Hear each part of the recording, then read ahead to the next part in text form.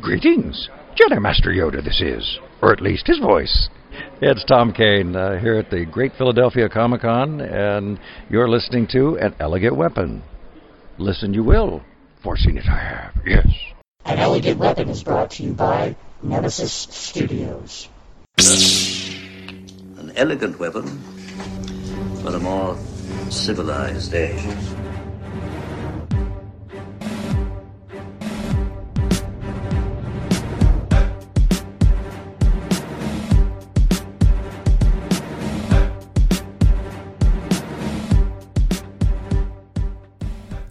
Ladies and gentlemen, welcome to An Elegant Weapon, episode 204. My name is J.M. Clark, J. the Jedi Ross, and it is so nice to be back here with all of you kids in the L5J studios this week. Kids, we've come to an end. We have come to a close. We are now approaching the end of our grand adventures at the Great Philadelphia Comic-Con. We brought you Ray Park, we brought you Robin Lord Taylor, James Frain, Denise Crosby, Julian Glover, Tim Rose, so much good stuff. And this week we're going to wind it out with my final conversation from the Great Philadelphia Comic-Con 2016. And that conversation is a joyous one for me and a huge honor. Anybody who listens to the show regularly knows what a fan of voiceover artistry and sound engineering that I am, and this week brings all that together, kids. I get to sit down and have a chat with the legendary Mr. Tom Kane. Tom Kane is the voice of many cartoons from your life, but you will know him best as, of course, Master Yoda from the Clone Wars, video games, so many different things. Tom Kane is also a past announcer with the Oscars, which is very cool to hear him talk about. And as well, we are joined by Lucasfilm sound engineer. He also just worked on Guardians of the Galaxy. A bit of a fluke how he ended up being the voice of the one and only Mr. General Grievous, but you're going to hear all about that in this conversation. So, one final thank you to Chris and Carla Wirtz, the force behind the Great Philadelphia Comic-Con. It was such an honor to be there this year. I hope to come back next year and get to fulfill that moderation role again, bringing my cohorts with me from the Points of Interest podcast network. And huge thanks, of course, to Stan Konopka, the one and only sponsor of An Elegant Weapon, Nemesis Studios. Stan, thank you so much for all your love and support and presenting us with this incredible opportunity. So, here we go, kids. One hell of a way to wind it out. The voice of Yoda, the voice of General Grievous himself. Ladies and gentlemen, my conversation with Mr. Tom Kane and Mr. Matthew Wood.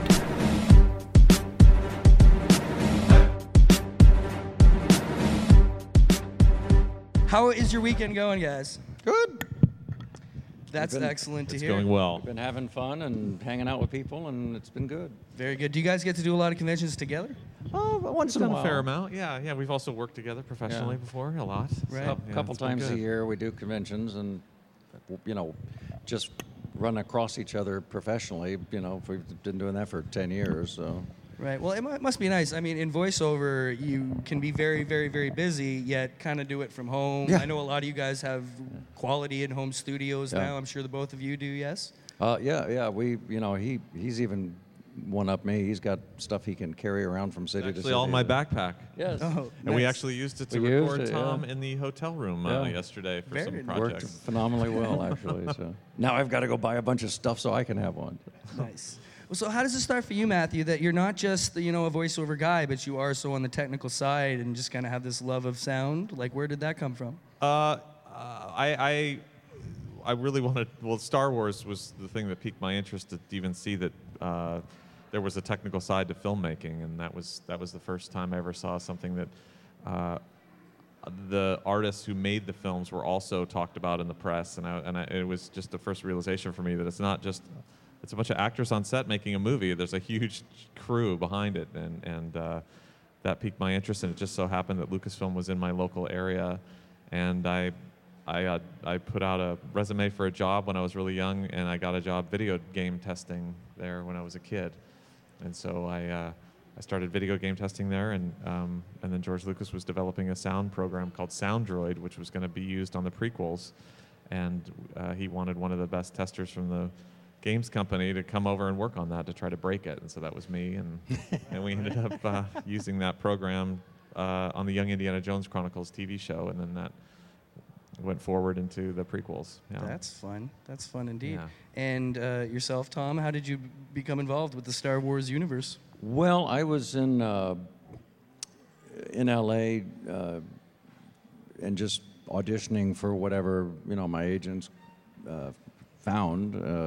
Me and a million other young aspiring voiceover people. And one of the things that's kind of part and parcel of being in voiceover work in L.A. is that if you do any kind of character voices or dialects or anything, you'll eventually end up auditioning for stuff like this, because the same agents that audition for a Chevrolet commercial also get all the auditions for the cartoons and the video games and stuff like that. So they knew, they meaning my agents, they knew before I even signed with them that was something I was good at, and so they right off the bat started submitting me for anything that was sort of in my wheelhouse, and it took a long time. I mean, I was very successful, right from the beginning at commercials and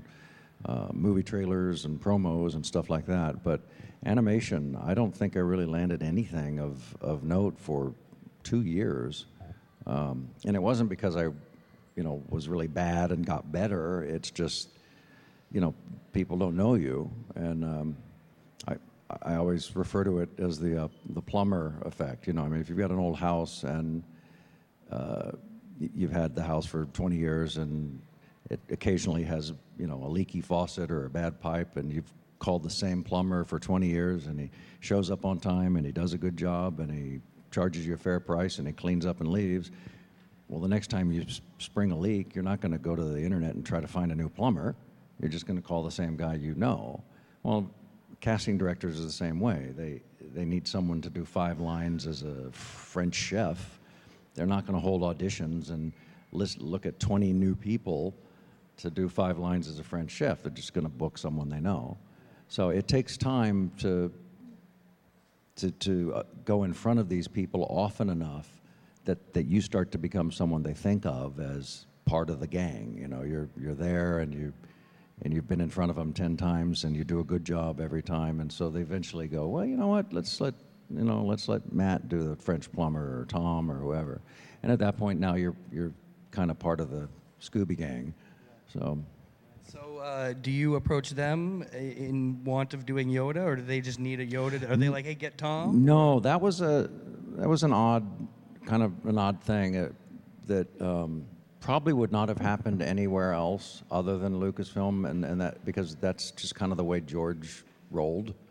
He the little bit of interaction that I've had with him and that I know of, he's certainly back in the day was like, hey, I need someone to do this, and they'd play him a voice and he'd go, yeah, that's good, use that. So it was just kind of that simple. I was doing other things for Lucasfilm for games and just miscellaneous voices, TIE Fighter pilot number 2. And they knew I was a good mimic, so I started doing, I did an early version of Boba Fett. I did early Tarkin, stuff like that back, I'm talking about the mid-90s, and they it just happened one day. I was goofing around, and there were Yoda lines in the script, and I was reading. We all do that.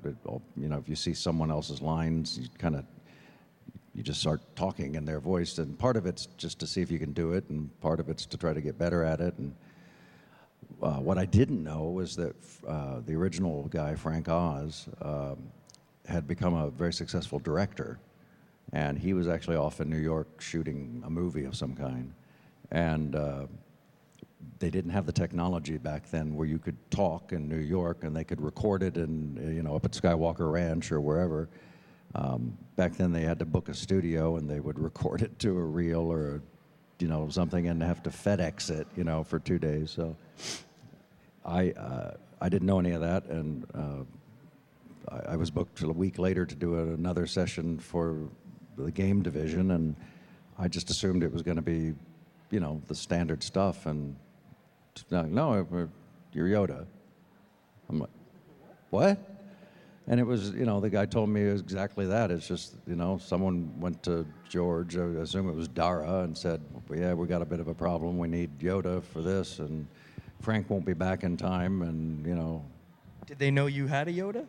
Yeah, well, the director did, because he'd heard me do it, and it was really just that simple. He played a few lines for George, and George went, yeah, okay, use him.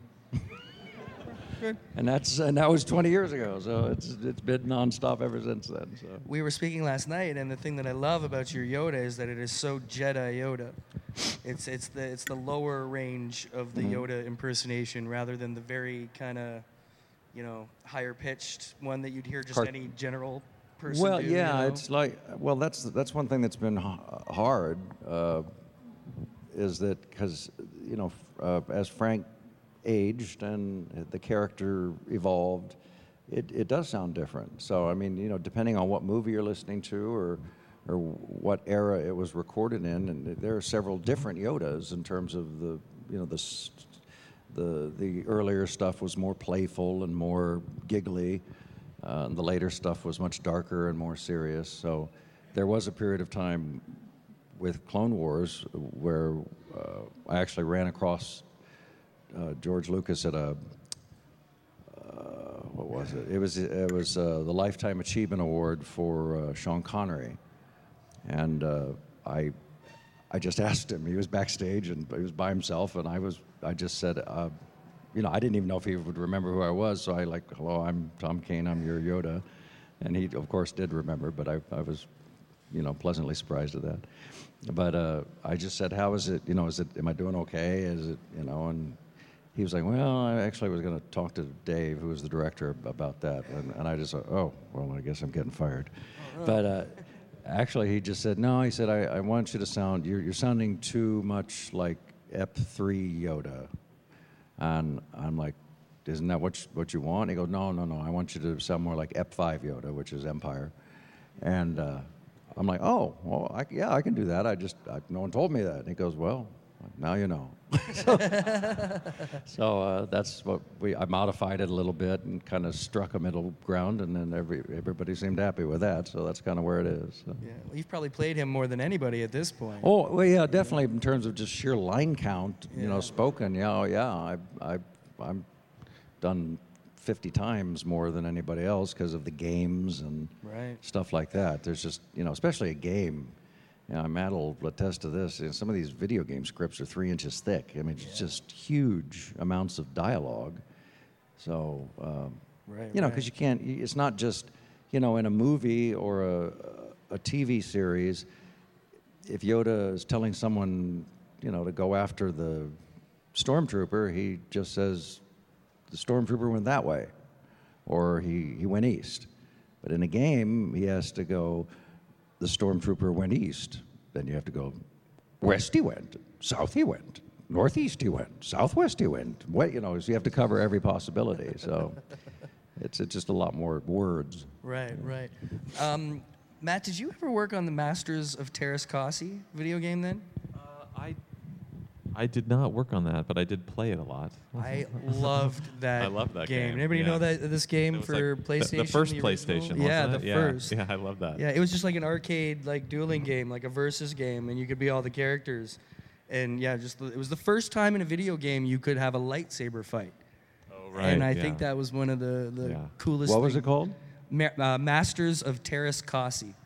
Okay, that sounds familiar. I think it's it was like mid-90s. Yeah, something like that. Yeah. It's like Early Terras mid-90s. Kasi's there's this one character, it's like the Star Wars Kung Fu is like Terras Kasi. It's about the last time I was actually able to turn on one of those things and use, without being just baffled.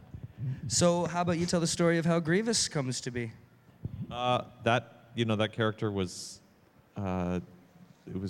design. Warren Fu had put together the design of that character, and the first time I saw an image of it was on the cover of Star Wars Insider magazine. They had this kind of moody-looking skull shot of him, and it was lit all spooky. I remember thinking, like, who are they going to have to get? Who are they going to get for that? You know, and it was a digital character, so it was just going to be voice that was going to be driving its dramatic performance. And so we cast out a pretty wide net for folks to do auditions for it. Robin Gerlin was our casting director on that movie, and we probably had like 50 people casted for it, and George looked at, listened to everything that he was getting, and he kind of like, I kind of like that, maybe part of that, and then we do out another casting package, same kind of thing. You're like, kind of like that, but he never really could hone down on one actor. And so I unified the auditions all through one process, because Grievous has a voice synthesizer box that's kind of synthesizing his cybernetic voice, and so I wanted that to be a standard for every actor, so we could see how it played through that, to make it sound like it was kind of filtered a little bit, and a little warbly in its tone. And so on the last set, my buddy Chris, who I've worked with for a long time, was like, why don't you do it? Just we'll do it as a joke, just put it in there and don't tell him. And so I did that. I basically took what I thought that he liked from those performances, and I did one and sent it up with all the rest of the last set of auditions. And I put it under the initials of every actor in the file name, and then George put the assistant cut those into the editing system so he could watch it against picture. And so I kind of forgot about it. A week or so went by, and then I got the call from the producer saying, "Hey, George picked one. We're all very excited. He's picked a voice, and it's the file name's initials are AS, so we need AS, whoever that is. Can you And so I went back to my list of I collated all my list of actors against what I put in there, and I looked, and there was no AS. I was like, oh no, I'd forgotten. I didn't know which one it was, and I was gonna have to figure that out. And I was kind of kicking myself that I did bad organization on my file names, and then I think I left it, and I was kind of stressed out. I was walking over to the lunchroom, and then I realized, that's me, because I put it under Alan Smithy. That's what I did Alan for Smithy, which is like a term that you use if you want to be anonymous when you're filmmaking. And so then I saw the producer at lunch, pretty much right after I realized it was me, and I was kind of scared. I was like, I didn't expect it to go this far at all. And so I told him, and I was like, Rick, he's like, I need that name. We need, ILM is waiting. The last thing to do is the final animation of the character to incorporate the voice acting.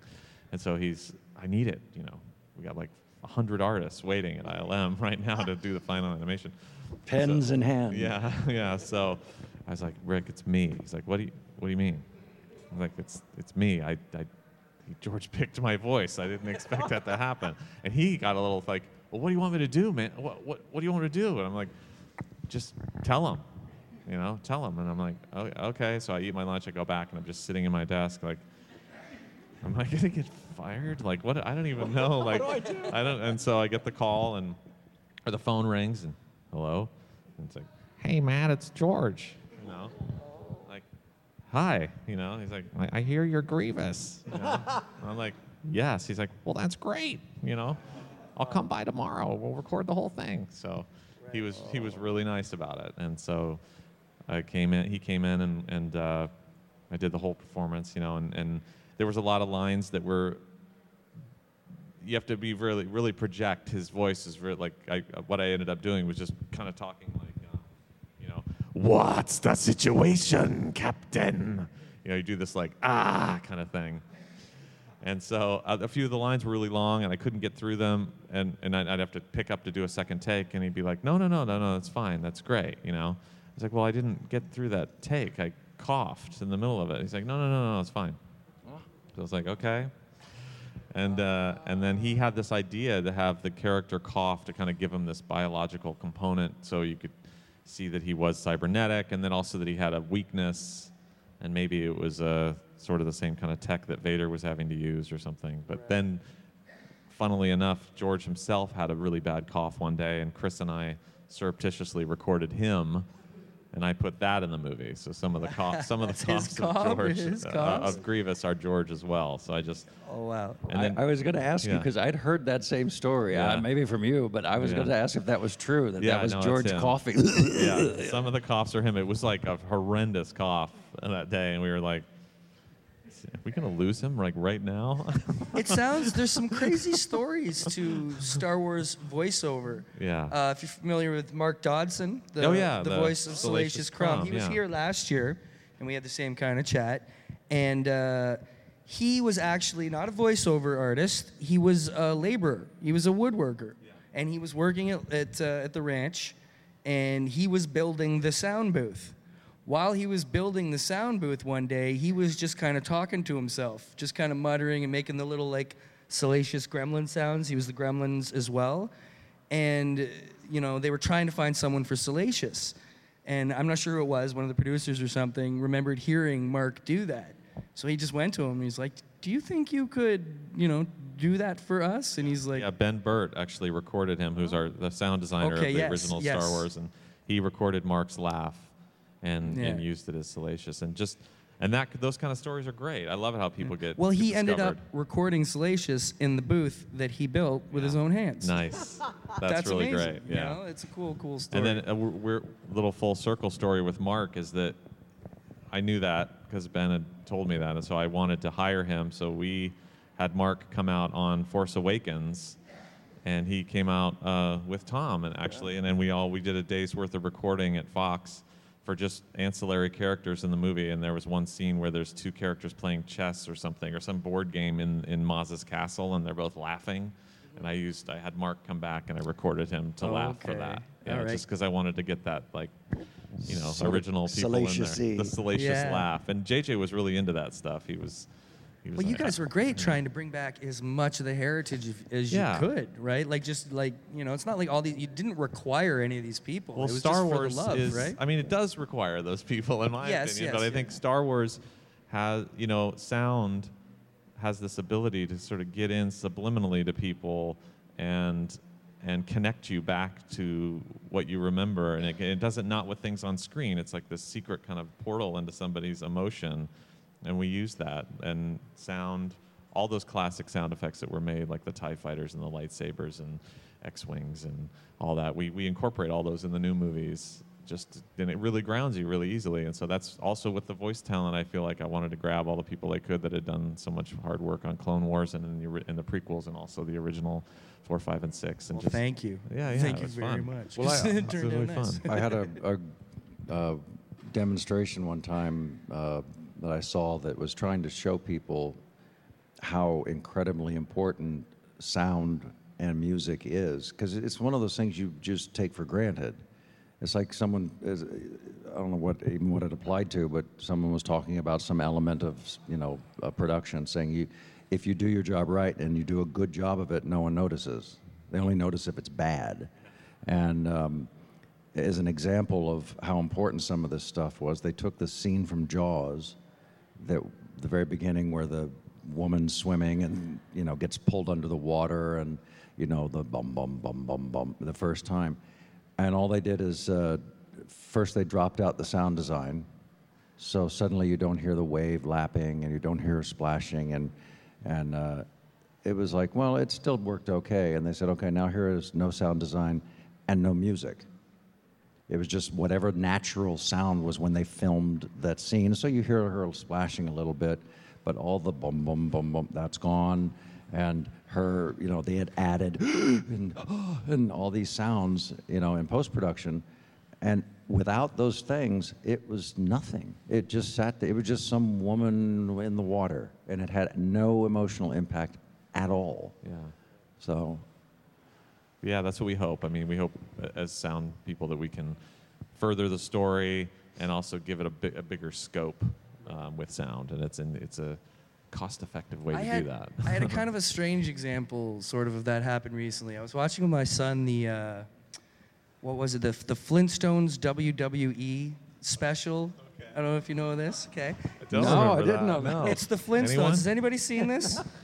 It's the Flintstones, but Yeah. all the WWE wrestlers, John Cena and all of them are, it revolves around them in the Flintstone world. Now, Kevin Michael Richardson, Oh, Yes. yeah. absolute incredible talent. I'm not sure if you're aware of him, Barney but he's Rubble. just the man. And I know for a fact how good he is. Everybody knows how good this guy is. No one would doubt it for a second. He played Barney Rubble in this movie. Didn't even try to sound like him. Like, it's not even close to the the Fred, like it's like a high pitched Yeah. And I'm like, was this just a, hey, let's try something, let's take a shot? Because I know he knows he didn't sound like Barney.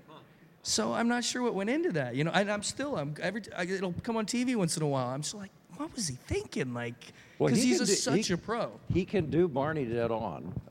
And James Arnold Taylor, who of course is Obi-Wan in the Clone Wars, they worked together on a number of projects where Kevin was Barney and James is Fred Flintstone. And one of the things is, I use that all the time when I talk to people about it. It's an example of how ridiculously wonderful voiceover work can be and how far from reality it can be. Kevin Michael Richardson, for those of you who don't know, I mean, Barney Rubble's this short little blonde guy. Hey, Fred, Well, Kevin Michael Richardson is a 5'9", 400-pound bald black guy.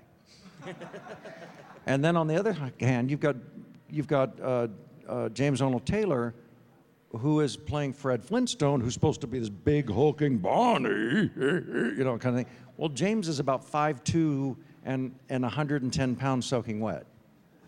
So you've got this little tiny blonde guy going, Barney, and this hulking, sort of Matrix guy going, hey, Fred. And no one would have a clue.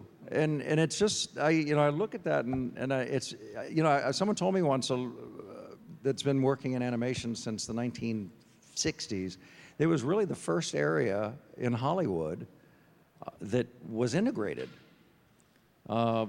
Because they, very early on, they didn't care whether you were tall, short, black, white, purple, green. If you could do the best voice, they hired you to do it because no one saw you.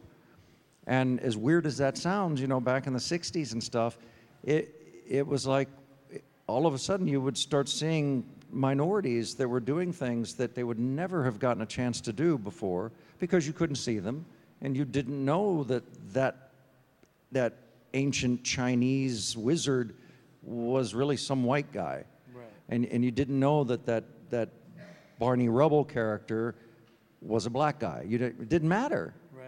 Just if you could do the voice, you got the job. That's great. So that's that's still true today. I mean, Tom Kinney, who you guys all know is a million different things. He's SpongeBob, and Tommy got cast in Foster's Home for Imaginary Friends as Eduardo, who's this hulking purple monster that speaks Spanish, and everything he's got like a bit of a Spanish accent. Everything he says, it sounds like this. Well, Tommy's like from Boston, and he hasn't the faintest idea how to do a Hispanic accent back then.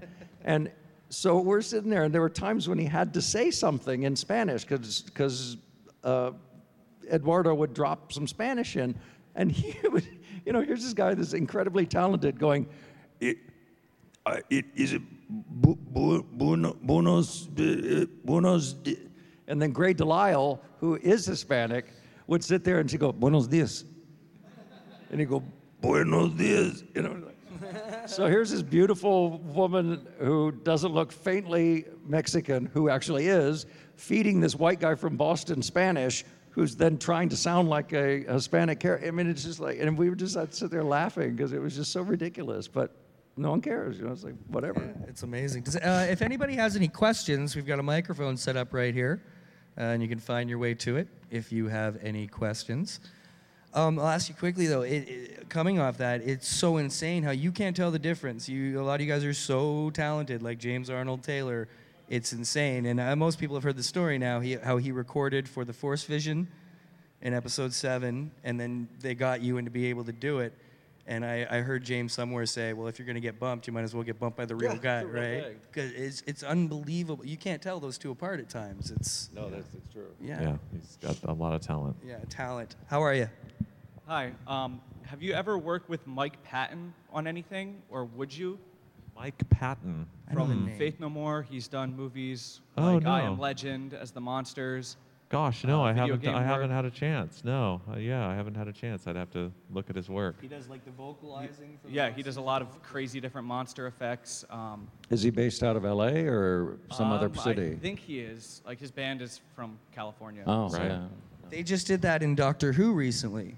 There was an episode of Doctor Who with this really large creature, and who was it? Corey from Slipknot. Corey from Slipknot. They had to do the guttural like scream of this monster, that makes sense. and it was pretty. Yeah. It was pretty cool that they do stuff like that. Yeah, I played the video game for the comic The Darkness, and I thought, like, man, Mike Patton would make an awesome Star Wars villain.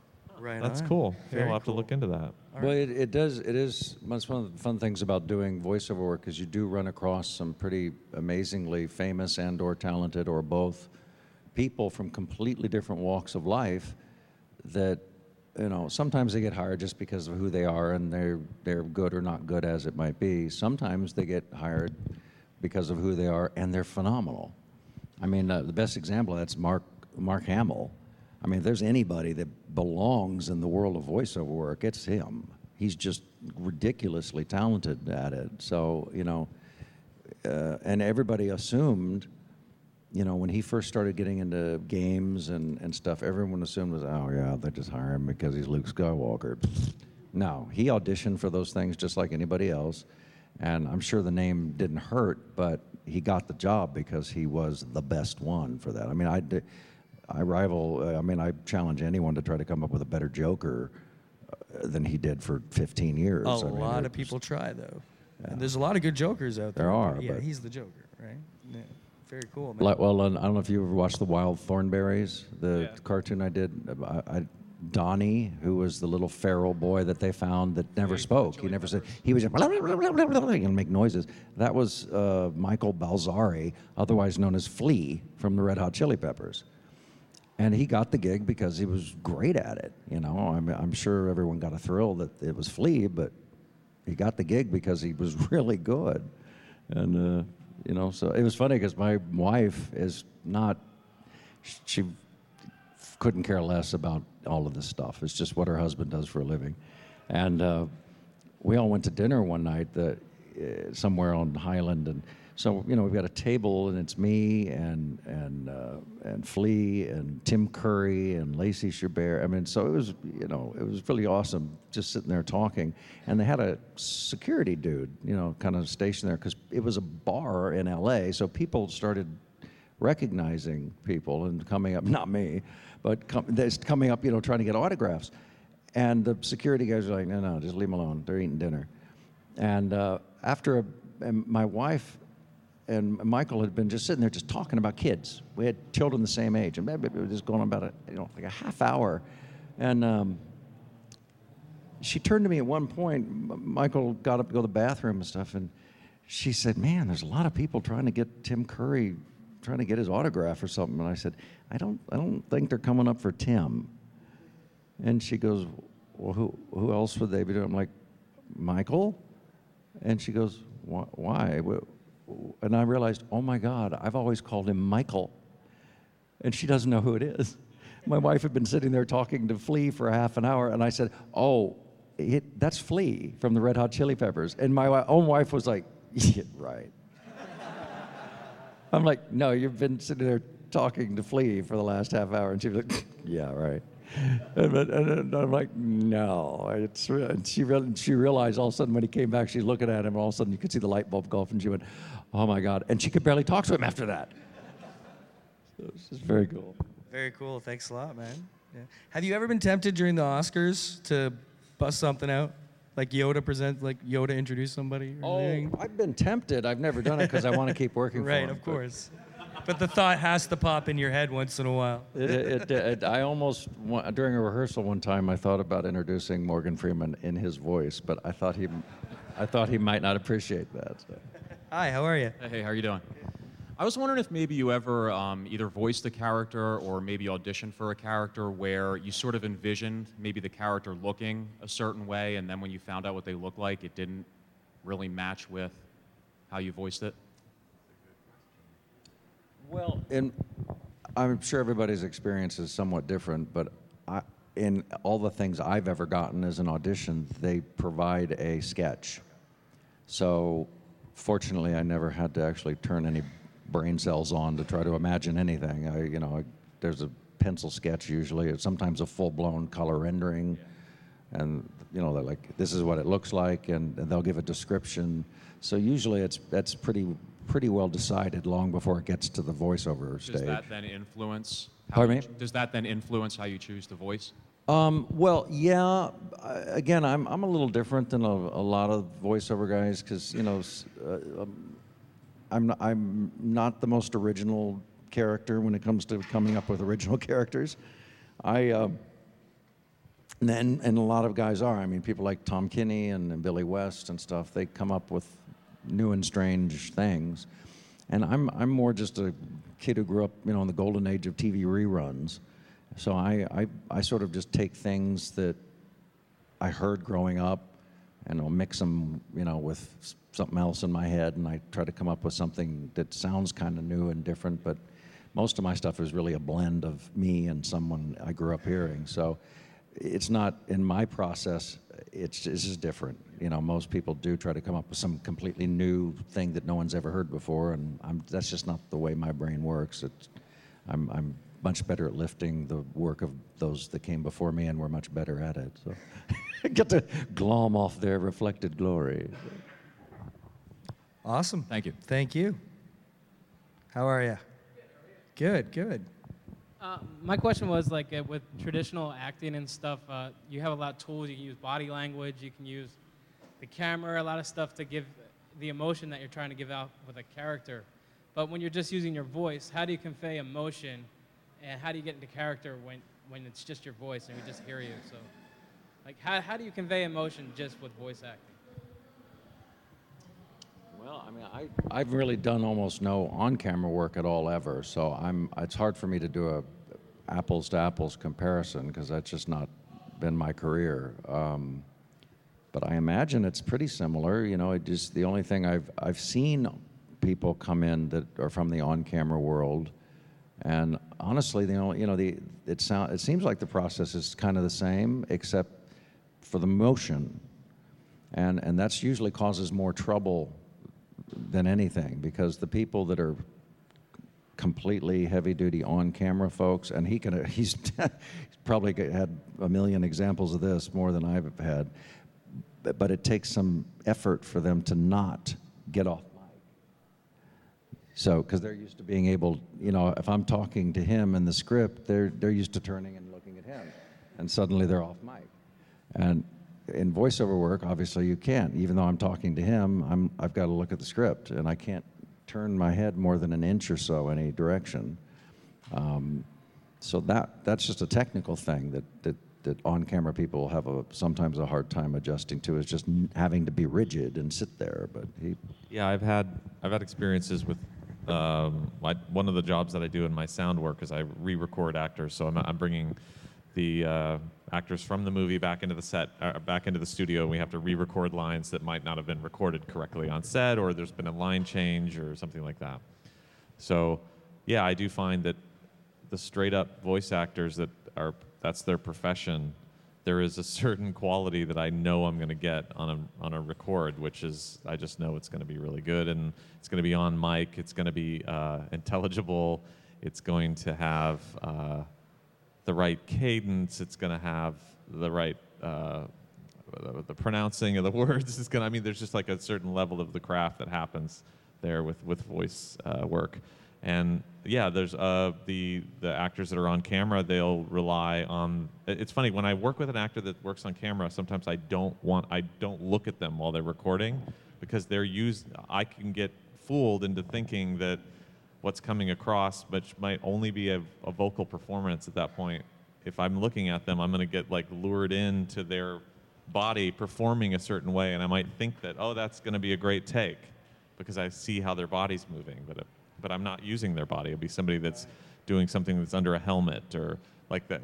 There was a lot of characters in Star Wars have helmets on or something, so I want to make sure what I get from them, I'm just listening with my ears and not with my eyes. I never thought of that, but I want to just hear it because I did that. We had on the Clone Wars series, we had Corey Burton, who's like one of the best voice actors ever, and an amazing sound technician in his own right with his microphone technique. And he played Count Dooku, coming off of what Christopher Lee had done in the prequels. And both, obviously Christopher Lee had done hundreds of films and was completely professional, amazing. But we just had this opportunity to use Christopher in the Clone Wars movie, but we'd already had all of Corey's recordings in there. And so I had to sort of play Corey's recordings for Christopher to hear, to get the timing right, because the animation had been done. And it was just interesting to hear the difference. I mean, certainly Count Dooku is Christopher Lee in the movies, and then it's really Corey in the Clone Wars. But to hear those, at one point halfway through the session, Christopher Lee was like, "Boy, the guy who you got to do the temp lines, he's pretty good. You might want to just use him." He said. I was like, no, we really want you, of course, But it was just funny to hear that difference, because obviously Corey's he crafted that character. I mean, he played Count Dooku out of the side of his mouth. I don't know if you ever used to see. He has this technique where I can't even do it, but he would do Dooku out of the side of his mouth, which like totally worked. It worked. Yeah, and Weird. But but Christopher Lee's obviously a huge part of him was his imposing stature and presence and gravitas and his look and his everything, So that was one of those where I'm like, okay, I can't look at him while he's performing. I want to, because it was an animated feature. It's crazy. So Your eyes can be I want to listen to him only, Yeah, that's cool. And that's just the difference in those two, those professions. Well, it's very common when people are recording a cartoon of some kind to videotape them so that the animators can get their facial expressions.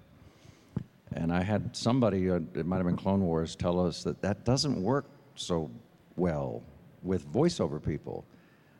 If it's an on-camera person doing a voiceover, then it's of great value because they get that on-screen, what he's just talking about. They if Christopher Lee is doing a cartoon version of himself and they videotape it, well, they're getting Christopher Lee and his expressions and his everything. So when it comes time to animate something that looks like Christopher Lee and it's his voice, then yeah, it's a wonderful thing for them to have.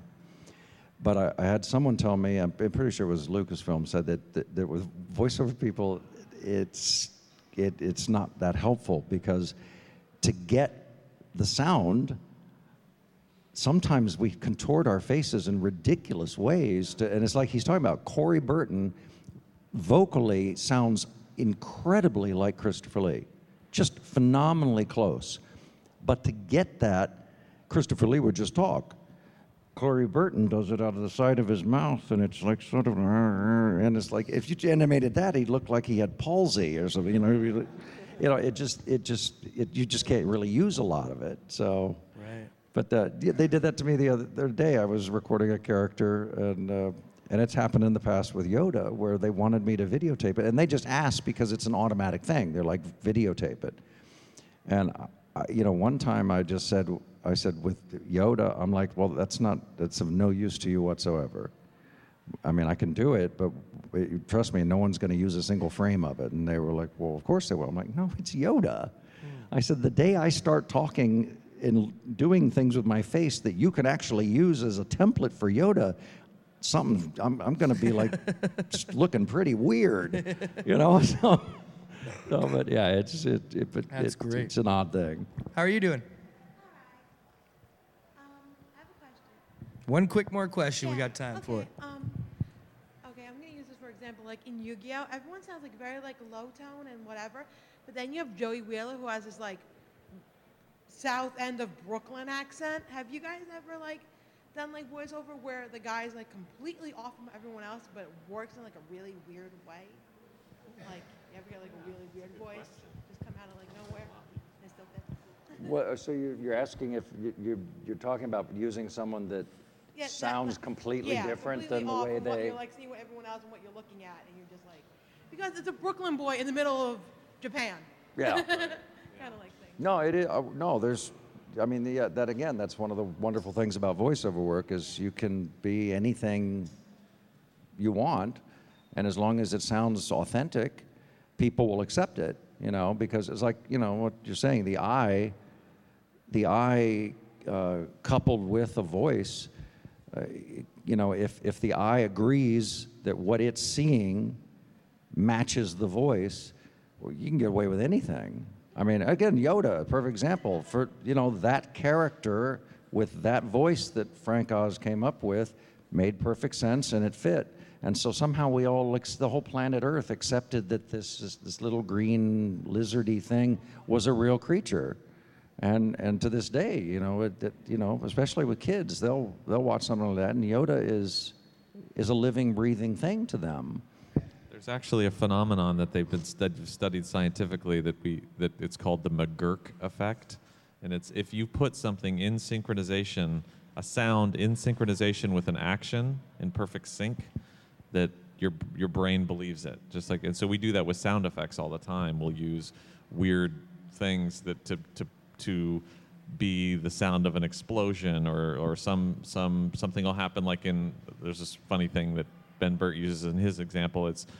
It's where Indiana Jones is hanging off this cliff and he's holding on to a vine. It's in the first Raiders of the Lost Ark when he's escaping the temple. And there's a part where he's holding onto the vine and it pulls out of the rock. And they were looking for a sound for that, and Ben just took the sound of somebody biting an apple, like just totally sounds like somebody biting an apple. And if you heard it, he put it in perfect sync with the vine pulling out, and it worked. And you believe it that's what the vines would sound like. But if you hear it and you think, oh, that's an apple being bitten into, now that you know that and you listen to that, you'll totally hear it as the apple being bit. But That's the fact that your hilarious. brain just makes that connection because it's in sync and it's an interesting sound, that's in sound we get away with that all the time. And Right. as you said, Frank Oz doing that weird voice, and it's in sync with the little puppet's mouth, and you believe it. That's amazing. I Guys, read one time, it might have been something, I think it was something about sound design. They were talking about Ben Burt and how the man is literally a genius when it comes to coming up with sounds out of the most ordinary things or extraordinary things. But one of the examples that was used, and now once I tell you, the next time you hear it, it'll ruin it for you for life. You know the sound of Godzilla, that roar, the way that was achieved, the sound guys at Toho in Japan in 1940, whatever, that is a stretched, tight spring that's about this big, pulled tight, held down into the bowl of a toilet, an empty toilet, and they're rubbing a piece of wood across. Like rosin, I think Yeah, it was yeah, bow, like a bow. The bow rosin. Yeah, and they're like rubbing it on the spring, and it's going, doing what it does, and then the toilet bowl, and the microphone, and voila, it's Godzilla. But if you ever listen to it again, you'll be like, that is a spring. Yeah, that is a spring. that's cool. Guys, thank you so much for having a chat with us. Would perhaps Yoda like to wish the people well on their journeys? A fine time you will have here at the show, and safe travels home there will be. Search the force and foreseen it I have. Yeah. Ladies and gentlemen, Matt Wood and Tom Kane, thank you for coming, guys.